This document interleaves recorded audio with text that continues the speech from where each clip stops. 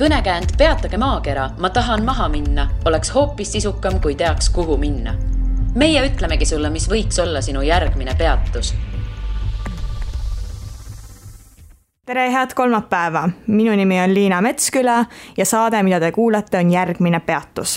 Täna on minuga siin noor naine, Ethel Rosenfeld, kes seilas mööda Euroopa meresid. Tere tulemast saatesse! Tere, Liina! Räägi siis, mis laev või purjekas see oli, kus sa seilasid? Väga laheda kogemuse otsa sattusin, et sain suvel purjetada sellisel laeval nagu Attila. Väga huvitav ajalooga ja väga iseloomuga laev nii inimeste kui nii-öelda laeva enda mõttes. Laev on Hispaaniast pärit, kuigi crew ja meeskond, kes seal peal on täiesti rahvusvaheline ja põhimõtteliselt igal inimesel, kui sa oled üle 15 aasta ja kui vanus lubab ja tervis lubab, siis sa võid tulla ka sinna laevale põhimõtteliselt purjetama, kui huvi on. Nii et kui on väike huvi seikluseks, siis ka veel sellel aastal jõuaks. Huvitav ajalugu ja huvitav iseloom. Mis see tähendab siis? Huvitav ajalugu selles mõttes, et tegelikult see kapten, kes praegu pardal on võrdlemisi noor, ta on Hispaaniast pärit tüüp, kelle onu tegelikult ehitas selle laeva, mis tegelikult selles nii-öelda äris on üsna harukordne, et see laev on siiamaani perekonnas ja kuigi laev näeb välja nagu ehtne piraadilaev, sellel on mustad purjed ja kõik lapsed arvavad, et me oleme piraadid ja tahavad ka meiega purjetama tulla, aga laev tegelikult ehitati alles 1984 selle kapteni onu poolt ja siiamaani laev on perekonnas ja nii-öelda siis uus kapten, kes on kõigest 29. Ta siis nii-öelda viib oma onu unistust siiamaani täide, et kasutab seda laeva kui treeninglaevana noortele, ka vanadele, kellel vähegi on huvi purjetamise ja enda arendamise kohta näiteks, et väga süge kiiduväärt eesmärk minu arvates. Aga kus ta seilab ja kuhu ta siis teel on? Hetkel on nad UK-s. Mina lahkusin nendest Londonis, neil on veel mõned järgmised reisid Inglismaa, Iirimaa vahet, aga näiteks ka veel sellel hooajal me jõuame Prantsusmaale, Hispaaniasse, nii et oleneb täiesti hooajast, aga praegu on see nii-öelda Euroopa linnad, aga näiteks eelmine aasta nad jõudsid ka väga suure eesmärgini, ehk nad jõudsid purjetada ka üle Atlandi ookeani. Nad külastasid nii USA-d, Kanadat, käisid Bermudas, et selles suhtes kadunuks ei jäänud, ma saan aru. Kadunuks ei jäänud, tulid õnneks täiesti tagasi, et noortele ja lihtsalt huvilistele veel pakkuda väga vägevaid kogemusi. Kuhu nad teel on? Kas see on lihtsalt selline lõbus ajaveetmine või on see mingisugune eesmärk? Kuhu nad tahavad jõuda või mida saavutada? Ütleme nii, et nad on sellised väga suure missioonitundega inimesed, kes seda laeva eest veavad. Keegi seal oma tööga otseselt rikkaks ei saa peale kogemuste rikkuse, et mis meie eesmärk on, me tahame võtta pardal inimesi, kes saaksid nii-öelda välises õppekeskkonnas elukogemuse, mida nad varem ei ole saanud, et see on täiesti sinu mugavustsoonist väljas. Elutempo, mis seal on täiesti teistsugune, mis sul tavaelus on ja see, mis su ettekujutus purjetamisest on, et sa lähed merele, lamad tekil, päevitad mitu päeva järjest, ei tee midagi, supled. Osa nendest on kaetud, aga ütleme nii, et seal taga on tegelikult ka hästi suur töö ja et pakkuda kõige reaalsemat kogemust ka neile, et kuidas on elada laeva peal, mida see endast päriselt kujutab, siis tegelikult, kui sa tuled laevale, sa osaled kõigis ülesannetes koos meiega, nii-öelda koos selle püsimeeskonnaga, kes seal teeb ka kõik ülesanded kaasa, et sa pead tegelikult aitama köögis vahepeal kaasa, koristamisega, katma inimestele laudu, aga samas sa teed seda korra ja kõik teised korrad katab keegi teine selle sulle. Sa aitad koristamisega kaasa ja muidugi see kõige põnevam osa, siis sa aitad kaasa ka laeva juhtimisele. Et sa tuled sinna ka täiesti kogenematuna, sul ei pea olema kogemusi, sa saad juhtida laeva, küll nii-öelda pilgu all, aga sulle juhendatakse, mida sa tegema pead ja kõik nii-öelda see lõbus asi käib juurde, et saad oma asukoha pärast kaardile panna, jälgida radarit, mis ümberringi toimub ja et ka nii-öelda siuke esmane õppekogemus purjetamisse, kui on inimestel huvi ka jätkata sellega. Kuidas sina sinna sattusid? Naljakas lugu, kõik asjad juhtuvad üsna ootamatult, aga ma ise tegelikult kandideerisin sinna üle aasta ja tagasi juba, lihtsalt, et ka minna nii-öelda üheks nii-öelda reisiks kaasa nendega, et saada seda purjetamiskogemust. Nad lubasid, et nad võtavad alati kohe ühendust inimestega, et nad ei taha olla see, kes ei vasta. Ja siis mõtlesin, et okei, nad siis ei vastanud mulle too suvi, kui ma kandideerisin, aga siis nüüd selle aasta alguses võtsid muga ühendust, oli intervjuu, mõtlesin, et lähen sinna ka lihtsalt nii-öelda õpilaseks mingi nädalaks 2. Aga kuna mu taust sobis, siis ma tegelikult sain seal ühe püsivama vabatahtliku koha. Ma viisin seal läbi ühte nii-öelda enesearengu programmi nendele inimestele, kes nii-öelda õpilastena sinna peale tulevad, et siis mul oli nii-öelda suur ma olen väga tänulik selle võimalusest, mis mulle tekkis seal, et psühholoogia tausta ja huvi tõttu kunagi võib-olla olla trainer või nii-öelda inimeste arendamisega tegeleda, et siis mul oli võimalus seal ühte programmi läbi viia 2,5 kuud, nii et see oli väga äge. Enne kui ma küsin selle programmi kohta, ma tahaks teada, kuidas see intervjuu välja nägi, et mis seal küsiti, et sa laevale tahad tulla või?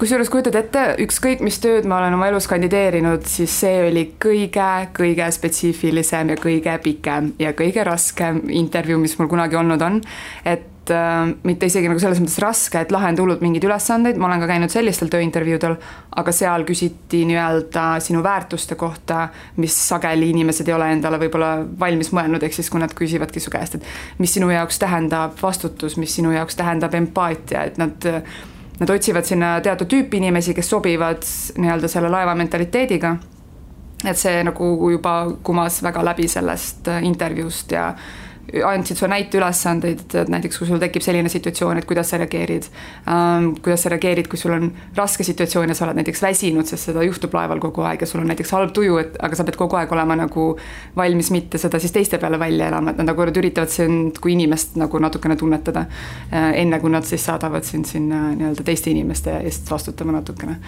et ma olin pärast intervjuud, oli aju täitsa läbi omadega, aga väga tore. Pikalt see kestis? See oli 1:15 vist, et olen käinud tööintervjuudel, kus on 15 minutit ja okei, davai, räägime, et tule proovi päevale, aga et selles suhtes, et ma nägin, et ka need inimesed, kes sinna minu kõrvale valiti nii-öelda vabatahtlikeks, et nad on teinud nagu hea selekteerimistöö, ehk siis inimesed, kes tulevad sinna õpilastena, siis ma näen, et kuna see organisatsioon ise valib need inimesed nii hästi sinna, kes nii-öelda töötavad nende õpilastega, et siis see kogemus seal nende õpilaste jaoks on lihtsalt väga-väga hea, ma loodan lõppude lõpuks. Kuidas see konkurents oli? Et kui palju tahtsid saada sinna, näiteks nendest, kes intervjuul olid, palju reaalselt valiti?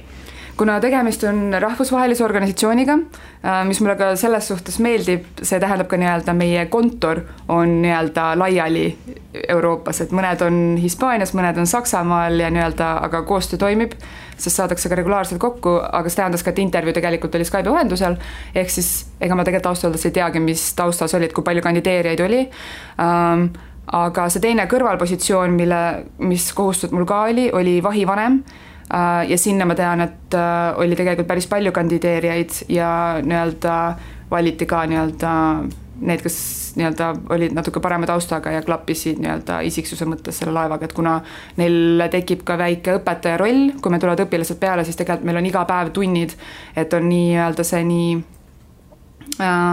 enesearenguprogramm, mida mina andsin ja on ka täiesti purjetamistunnid, et õpetatakse sulle navigeerimise kohta, mis märgid meres on, mis märgid kaardil on, mis sõlmesid teha, kuidas turvavarustusega ümber käia, masti ronimine, et selles suhtes, et kui sa tuled siin õpilasena, meil on hästi tihe kava, aga samas me tahame pakkuda ka võimalikult palju sihukest toredat baasteadmist, kui sa tuled purjelaeval, et kui sa saad nii-öelda selle esimese kogemuse kätte, siis ütleme nii, et ma tean, et kui ma ise esimest korda kunagi purjetamas käisin, siis ma ei osanud seda nii hästi hinnata, sa lähed koju, siis seedid seda infot ja siis okei, tegelikult oli päris äge ja tahaks seda veel teha.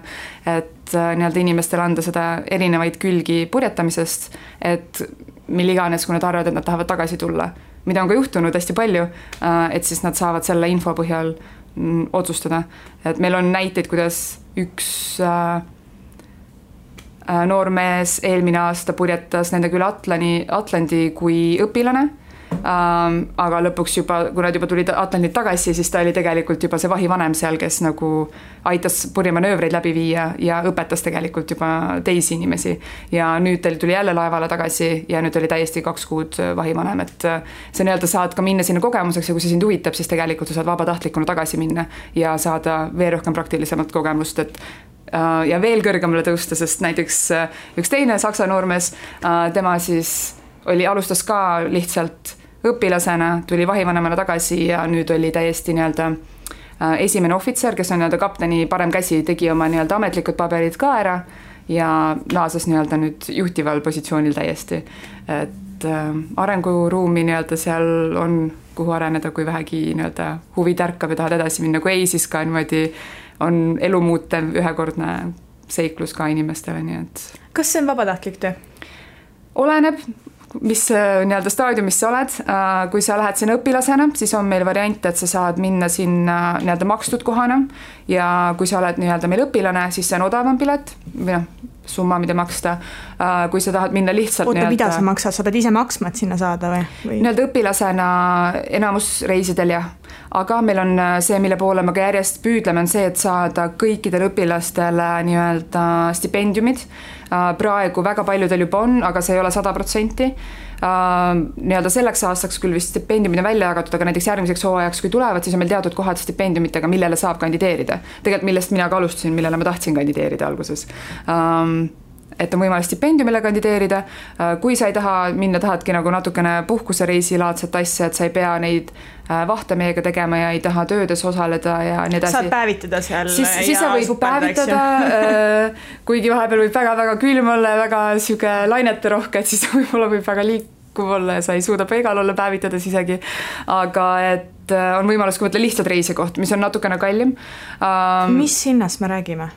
Ütleme nii, et veel, kui ma konkreetselt on näiteid selle hooaja lõpu kohta, siis on õpilasele mõned reisid olid seal 455 eurot ja siis mingid pikemad olid 900.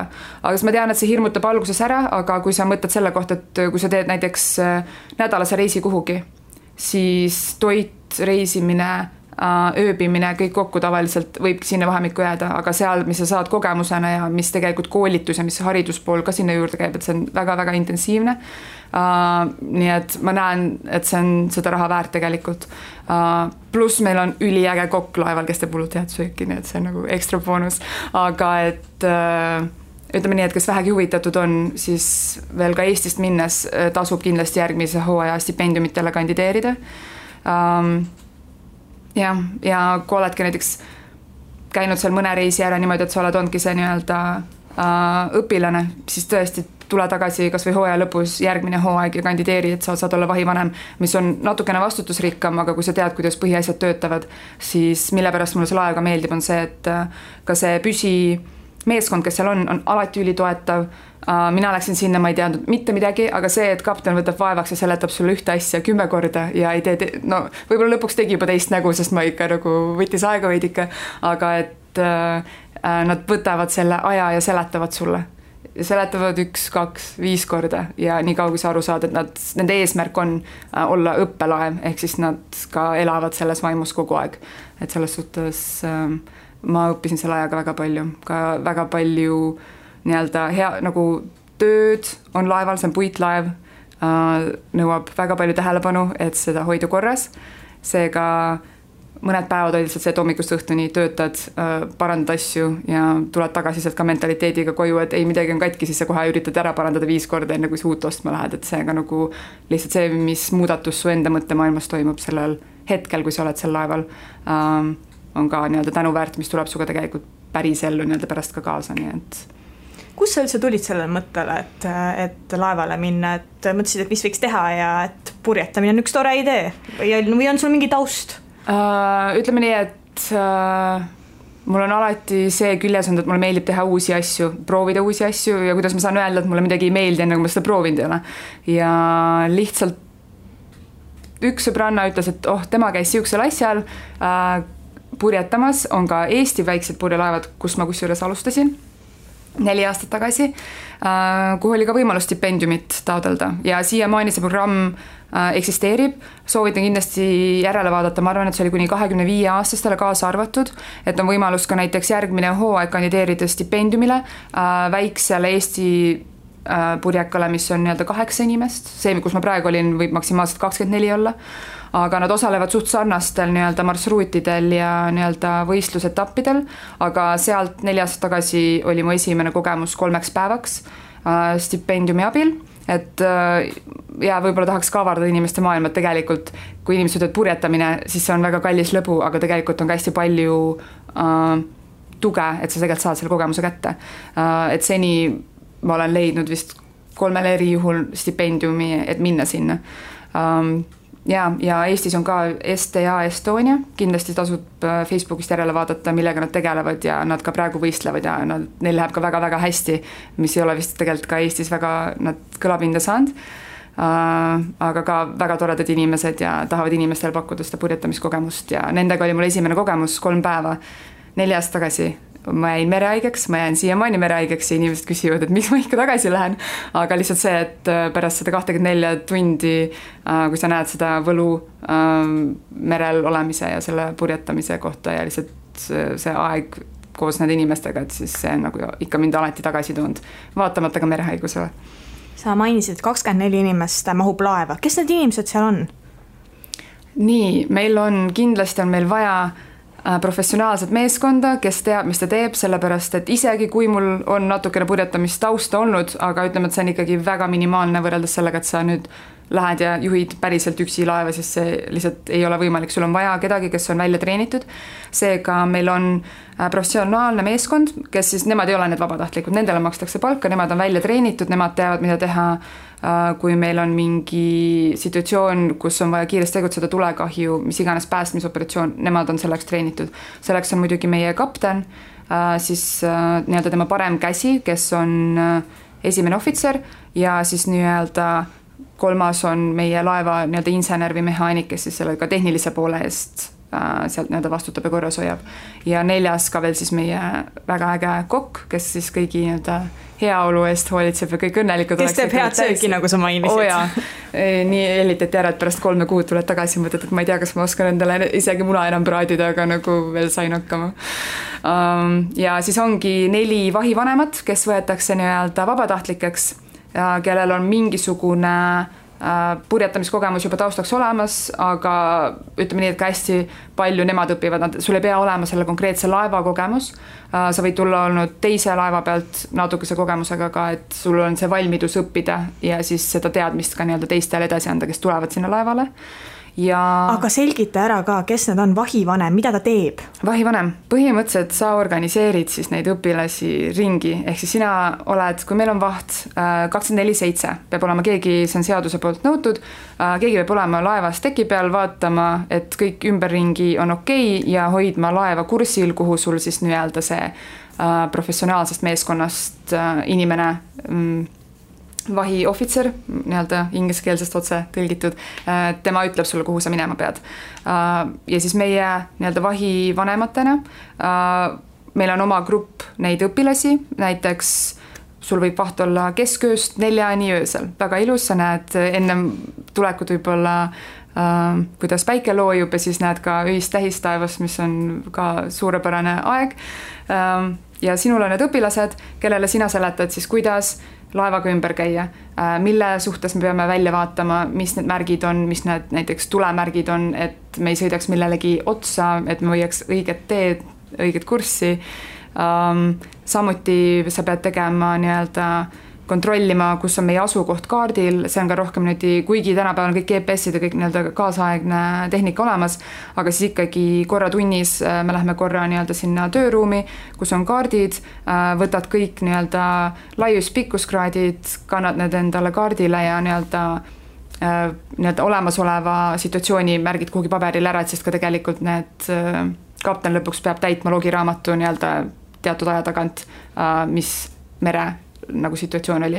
Ja siis, kui ka mootor töötab, siis on vaja teatud numbreid vaadata, et ka mootor ei ole liiga kuum ja töötab õigesti ja õigetel temperatuuridel, et nii-öelda sellel hetkel, kui see vaht on, siis meie peame olema kindlad, et kõik teised, kes magavad sellel ajal, et on turvaline ja selle jaoks on meil siis need teatud rutiinsed kontrollid ja nii-öelda vaatame, et me millegi lautsa ei sõidaks põhimõtteliselt. Nii, see oli vahivanem siis? Vahivanem organiseerib seda. Nii, aga kes meil siis seal veel on? Kes on veel vabatahtlikud? Vahivanemad ongi. Ainult vahivanemad? Jaa. Okei. Ja vahivanemaid on kui palju siis? Meid kokku on 4 ja lisaks vahi pidamisele ja nii-öelda inimeste organiseerimisele ja nii, et lihtsalt, et juhendad inimesi, et mida ja kuna, kuidas tegema peab, aga ka lisaülesanded seal väikesed, et kui sul on laev, siis see on tegelikult, see on su väike maja nii-öelda või väike kodu, ehk siis kõik asjad, mis sul on tavapäraselt kodus, on sul vaja ka teha tegelikult laeval ära. Ala koristada, me peame seda organiseerima, et nii-öelda see professionaalsel meeskonnal oleks aega nagu nii-öelda asju planeerida, siis meie peame nagu laevaga korras hoidma, ala pesu pesta. See oli väga uus kogemus, et kuidas 24 inimese lihtsalt, kui nad kõik korraga ära lähevad või kõik tahavad voodipesu vahetada, siis kui palju pesu peab järjest tegema, et kõik see puhtaks saaks. Kui palju siis? Ma arvan, et üks päev enne, kui ma ära läksin, siis ma tegin vähemalt 10 masinatäit järjest, et ma ei taha natuke kuule, ma ei tea, ma tegin pühapäeval 5. Ma ei tea, kui suur su perekond on. Ei no, mitte ainult voodipesu, kõik asjad. Ma ei tea, mulle meeldib pesu pesta, see on mu kiiks. Ja siis sulle sobiks, sa võib-olla peaks ise ka proovida laevale minema. Aga siis ma soovitan jah, seal on väga palju pesu.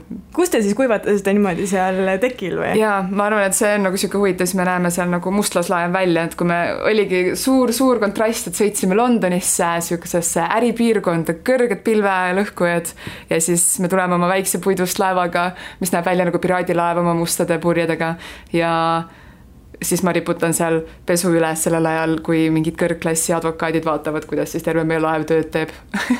Aga selles suhtes nad hindasid seda väga, nii et need, kes nägid, et me töötasime seal terve päev, nad tegid oma kontoris korjanduse ja lihtsalt tõidki meile nii-öelda annetasid raha.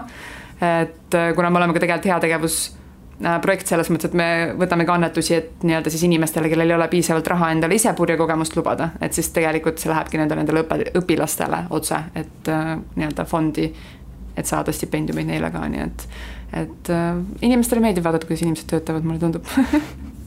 Sa mainisid mulle varem, et teil olid ka loomad seal pardal. Ja meil oli koer või noh, ta on siiamaani kapteni koer, et selles suhtes, et väga tore, mul on endal koduloomad, ehk siis hästi tore oli veel rohkem siukse kodusema keskkonna, kui sul oli koduloom ja kuigi alguses oli talga raske sisse elada, kuigi ta on Portugali veekoer, ehk siis tehniliselt ta võiks veekarjund olla, aga ikkagi selles mõttes vett kartis ja alguses oli natuke ikkagi ta raske sisse elada ka sellesse liikumisse, nii et ma väga hästi sain aru, kui ma ise ka merehaigeks jäin, et see ei ole kerge. Aga et lihtsalt see, et sul on põhjus seal ümber laeva veits joosta ja koera taga ajada ja kellegile mingit mänguasja visata ja tema oli lihtsalt nii ära hellitatud, sest sul on lihtsalt 20 inimest laeval, kes lihtsalt kes nunnutavad teda. Ja täpselt, ta oli lihtsalt nii ära hellitatud, et ma ei tea, ta ei olnud rohkem nagu koer või laps juba, mul oli siuke tunne, aga jah, et loob teise õhkkonna, kui sul on nii-öelda loom ka. Kirjelda seda laeva, sa mainisid enne, et ta on puust ja purjed on mustad, aga milline ta sealt seest on, kui suur ta näiteks on? Ma võin kohe, et on 24 meetrit. 24 inimest ja 24 meetrit. Hea meeles pidada. Täpselt. Ja 2 mastiga saab masti ronida, väga lahe kogemus. Väga ägedad purjed, valged purjed on ka ja kui sa tuled õpilasena sinna peale, siis sulle tehakse ka selgeks, mis tüüpi purjed meil on ja kuidas neid üles panna ja kuidas neid maha võtta kiiresti ja kui aeglaselt, kui meil aega on. Et puidust laev meil on kajutid seal, kus juures inimesed, kes tulid sinna laevale, ütlesid, nad olid üllatunud, kui palju ruumi seal tegelikult on, sest nii-öelda selle kapteni onu Esteban, kui ta seal ehitas, ta küll võttis eeskuju klassikalistest nii-öelda laevadisainidest, aga ütleme nii, et see laev ei ole ehitatud võidusõiduks, mida me ka tegelikult teeme hooajati, aga et seal on nagu ta mindud nii-öelda tasakaalu teed sellega, et ka inimestel mugavust pakkuda. Ehk siis meil on seal hästi vägev ruum, mille nimi on nagu saloon, kus me sööme, kus on nagu nahkdiivanid, 2 suurt lauda ja siuke hästi õdus, kuna sul on puitlaev, nahkdiivanid, see on hästi mugav. ja lihtsalt see inimeste mentaliteet, et sa lihtsalt oledki seal nagu kodus. Ja on suur kajut, kus tavaliselt on õpilased, meil on narivoodid, väga mugavad ja meil on eraldi näiteks ka töökoda laeval, sest kuna sul on hästi palju tööd, kogu aeg on midagi parandada, nii et isegi ära isegi küsi, et ma sain millegiga valmis, et kas on midagi veel teha, sest alati sulle öeldakse, et jah, on. Mis teil seal katki läheb siis kogu aeg? Jumal, meil on igast huvitaid asju juhtunud, meil on ka lihtsalt näiteks mingid toed vahepeal lihtsalt kasutuse käigus võivad mingist kohast järele anda, vahel on vaja, sa näed juba köied lihtsalt mingitest kohatest, kus ta hõõrub millegi asja vastu, näiteks võivad hakata katki minema, sa pead selle ennetama, selle ära vahetama. Ja kuna see on õppelaev, siis ka on juhtunud ka see, et koostöös ühe mu teise vahivanemaga me suutsime ühe purje natukene katki teha, sellepärast et me ei saanud seda võimalikult kiiresti tugevas tuules üles, aga nad andestavad selle sulle, sest see on õppelaev. Aga et sellist asja saab parandada ja lihtsalt kogu aeg seda süsteemi paremaks teha, et seal on palju puitosi, kas või see, et lihvida, pärast värvida. Ma ise vahetasin mingit plokki kusagil mastis, mida mulle see kapten sisse 10 korda seletas, sest see oli mu esimene nädal ja ma ei saanud mitte midagi aru. Ja see purjekeel inglise keeles on nagu totaalselt uus keel, et see ei ole lihtsalt inglise keel, ka lihtsalt purjekeel minu arust eesti keeles oli minu jaoks täiesti nagu uus võõrkeel, mida õppida. Nii et sisseelamine võitis veidike aega. Aga oli ka samamoodi mingi, ma ei tea, eemaldasime roostet ankrult ja värvisime seda ja puidutööd hästi palju ja jagub ja väga huvitavaid lahendusi just see, et sul on inimesed, kes on selles maailmas nii kaua sees olnud ja lahendused, mida sa ise ei oleks elu sees selle peale isegi tulnud ja küsid ühelt, küsid teiselt ja siis iga kord on järjest parem mõte, kuidas mingit asja parandada näiteks. Et selles suhtes väga vägeva pagasiga ja kogemusega inimesed seal nii purjetamise elu kui ka siis lihtsalt asjade parandamise osas. No 24 inimest, enamik neist üksteisele võõrad, kas pingeid ka tekib? Kindlasti mingites situatsioonides jah, aga mulle tundub, et me olime väga-väga õnnelikud selle grupiga inimesed, kes meid nagu nii-öelda sinna alguses kohe vabatahtlikeks võeti, sest nii-öelda see professionaalne meeskond juba varasemast natukene teadis teineteist, neil on nii-öelda suhtlemiskogemus olemas, aga õnneks organisatsioon on väga kaval, et enne kui me tegelikult merele läksime, meil oli ka nii-öelda meeskonnatreening nende kodusadamas Bilbaos, mis on Hispaanias, et me läksime natukene varem sinna, meil olid nii-öelda meeskonna ülesanded, õppisime teineteist paremini tundma, saime anda proovitunde teistele, et saada tagasisidet, et kui me nüüd lähme laevale ja hakkame päriselt neid tunde andma, et ei oleks nüüd esimene kord ja et hästi šokis kohe, mis nüüd juhtub. Et selles suhtes nad valmistasid meid nii-öelda vaimselt ette selle jaoks ja samamoodi ka see, et merel, kui meil, sa ei lähe sinna ja sa ei ole tegelikult nii-öelda, et aprillist septembrini vabatahtlik seal, et esiteks inimesed ei saa nii pikka aega oma elust vabaks võtta, et vabatahtlik olla ja pluss seega, et anda erinevatele inimestele kogemust. Et oligi see, et pärast 2,5 kuud tulid sinna uued inimesed, et siis meil oli üks kattuv reis ja selle nädala aja jooksul nii-öelda see kõik see teadmine tuli edasi anda inimestele ja nii-öelda neil toeks olla sellel hetkel, et sest seal on hästi palju kohustusi ja see on inimestele kohati šokeeriv ja kus see pinged tekivad, ongi see, et inimene ei ole valmis ja see on hästi palju tundub alguses, aga et nagu, et siis me saame olla seal toeks ja nii-öelda need teadmised edasi anda, et siis juba, kui nüüd me oleme lahkunud, et siis nad tunnevad ennast nagu veidikene kindlamini lõpuks, kui nad üksi edasi lähevad nii-öelda. Aga et no siis oli ikkagi sellised situatsioone, et keegi pirtsutab, keegi pahandab, keegi on väsinud. Ja see, ma arvan, et see oli minu jaoks ka nagu üks suurimaid õppetunde selles suhtes, et kuna ma pidin olema seal veidikene selles rollis, et vahendama inimeste emotsioone ja niimoodi, et nagu, et sest see ei ole nii väiksel pinnal koos, sa ei saa lubada, et nagu kõik on kõigi peale solvunud, sellepärast, et seda ei saa, meil on vaja nagu see laev järgmisesse sadamasse saada. Ehk siis jah, kui olid ka pingelisemad situatsioonid, siis ka meie mentaliteet on see, et me peame rääkima sellest, sest sul ei ole, sa ei saa seda alla suruda ja hoida, ma ei tea, järgmised 6 aega kinni ja siis järsku üks hetk plahvatad. Et kui mingi probleem oli, davai selle mõne inimesega istume maha, räägime asjad selgeks ja sa näed kohe, kuidas see olukord paraneb nii-öelda inimeste vahelises suhtluses kui ka meeleolus. Nii et jah, mõned korrad oli vaja grupiga maha istuda, rääkida asjad selgeks, aga see on ka see mentaliteet, mida see laev üritab edasi anda, et me teame, et võib tekkida probleeme, aga me oleme ka valmis need probleemid lahendama, et ei ole mõtet kõigil lihtsalt iseendal närve seest pärast nagu välja süüa. Aga need olid tõesti pigem väga-väga harvad juhud, aga mõned korrad põhimõtteliselt 3 kuu jooksul, nii et väga õnnestunud. Sa mainisid enne merehaigust, et oli see selline tihe asi või harv? Ühe inimese jaoks või üleüldiselt? No me räägime sinust. Minust. Mina tean, et mul on see, et kui ma lähen merele 2 tundi lainetel ja siis mul hakkab väga halb. Ja ometi sa lähed tagasi. Miks sa lähed tagasi, kui sa ma ei tea. Ei, lihtsalt pärast seda ma tean juba, et siis pärast seda hakkab tore, aga et ei ole tundnud kunagi sellist tunnet, mida merehaiguse ajal, aga et paratamatult see mõjutab päris paljusid inimesi ja ka õpilastest, kes tulevad. Et siuke esimene päev on meil võib-olla siuke, et kui on suur grupp inimesi, et kas vahepeal on need, et mitte keegi jää merehaigeks ja vahepeal on see, et pea kõik võivad merehaigeks jääda.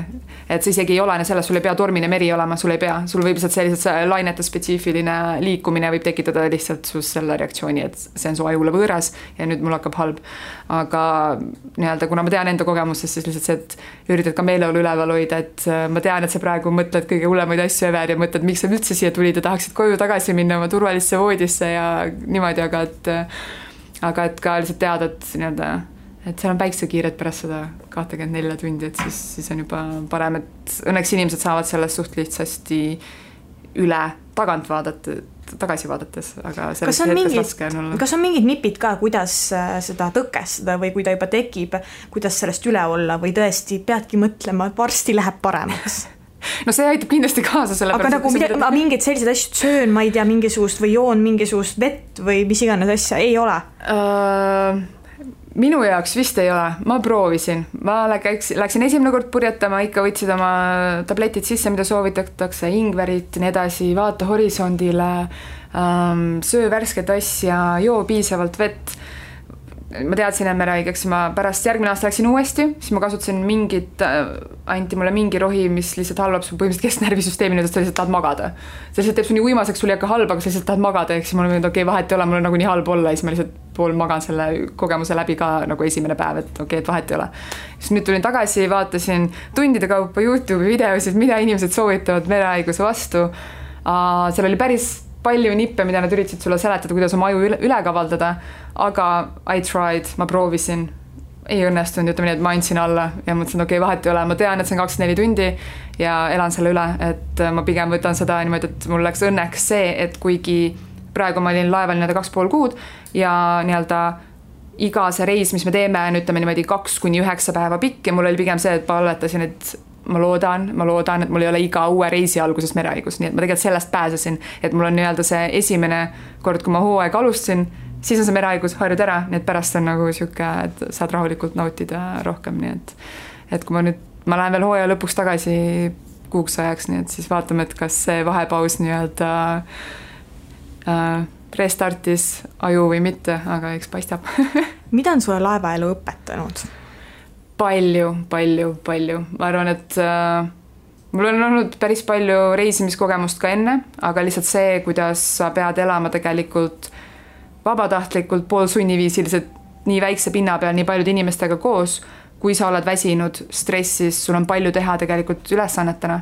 Aga lihtsalt see, et need inimesed, kes sinna peale tulevad oma energiaga, selle õpitahtega ja kui elevil nad on lihtsalt olla seal, et see alati nagu tekitas minus nii hea tunde, et mul varem oli see tunne, et ma ei tea, kuidas õpetajad saavad nagu ühte sama asja mingi 5 korda seletada või aastakümneid, siis tegelikult selle puhul ma nagu nägin seda, et see energia, mis sa saad nendelt õpilastelt, oli lihtsalt nagu nii hea, et miks ma olin valmis seda tegema.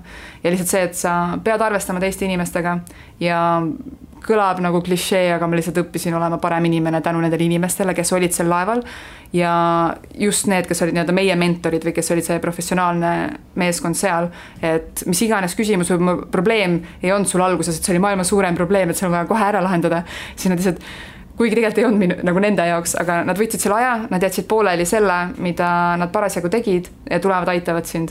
Ja ma nüüd tagasi vaadates näen seda, et pooltel kordadel ma oleks saanud selle ise tegelikult jumala rahulikult ära lahendada, aga lihtsalt see, et kui heatahtlikud ja abivalmid ja isetud need inimesed seal on, kes sind aitavad, et see tekitas siis minust tunda, et okei, et ma nüüd tahan ka rohkem selline olla, et selles suhtes nii-öelda inimese tasandil õppisin ka päris palju pluss praktilistele teadmistele. lõpetame nende kaunite sõnadega. Aitäh, Ettel, et tulid saatesse. Aitäh kutsumast. Järgmine peatus on eetris juba tuleval kolmapäeval. Kuula meid igal kolmapäeval Õhtulehest, SoundCloudist või iTunesist ja ära unusta meie podcasti tellida.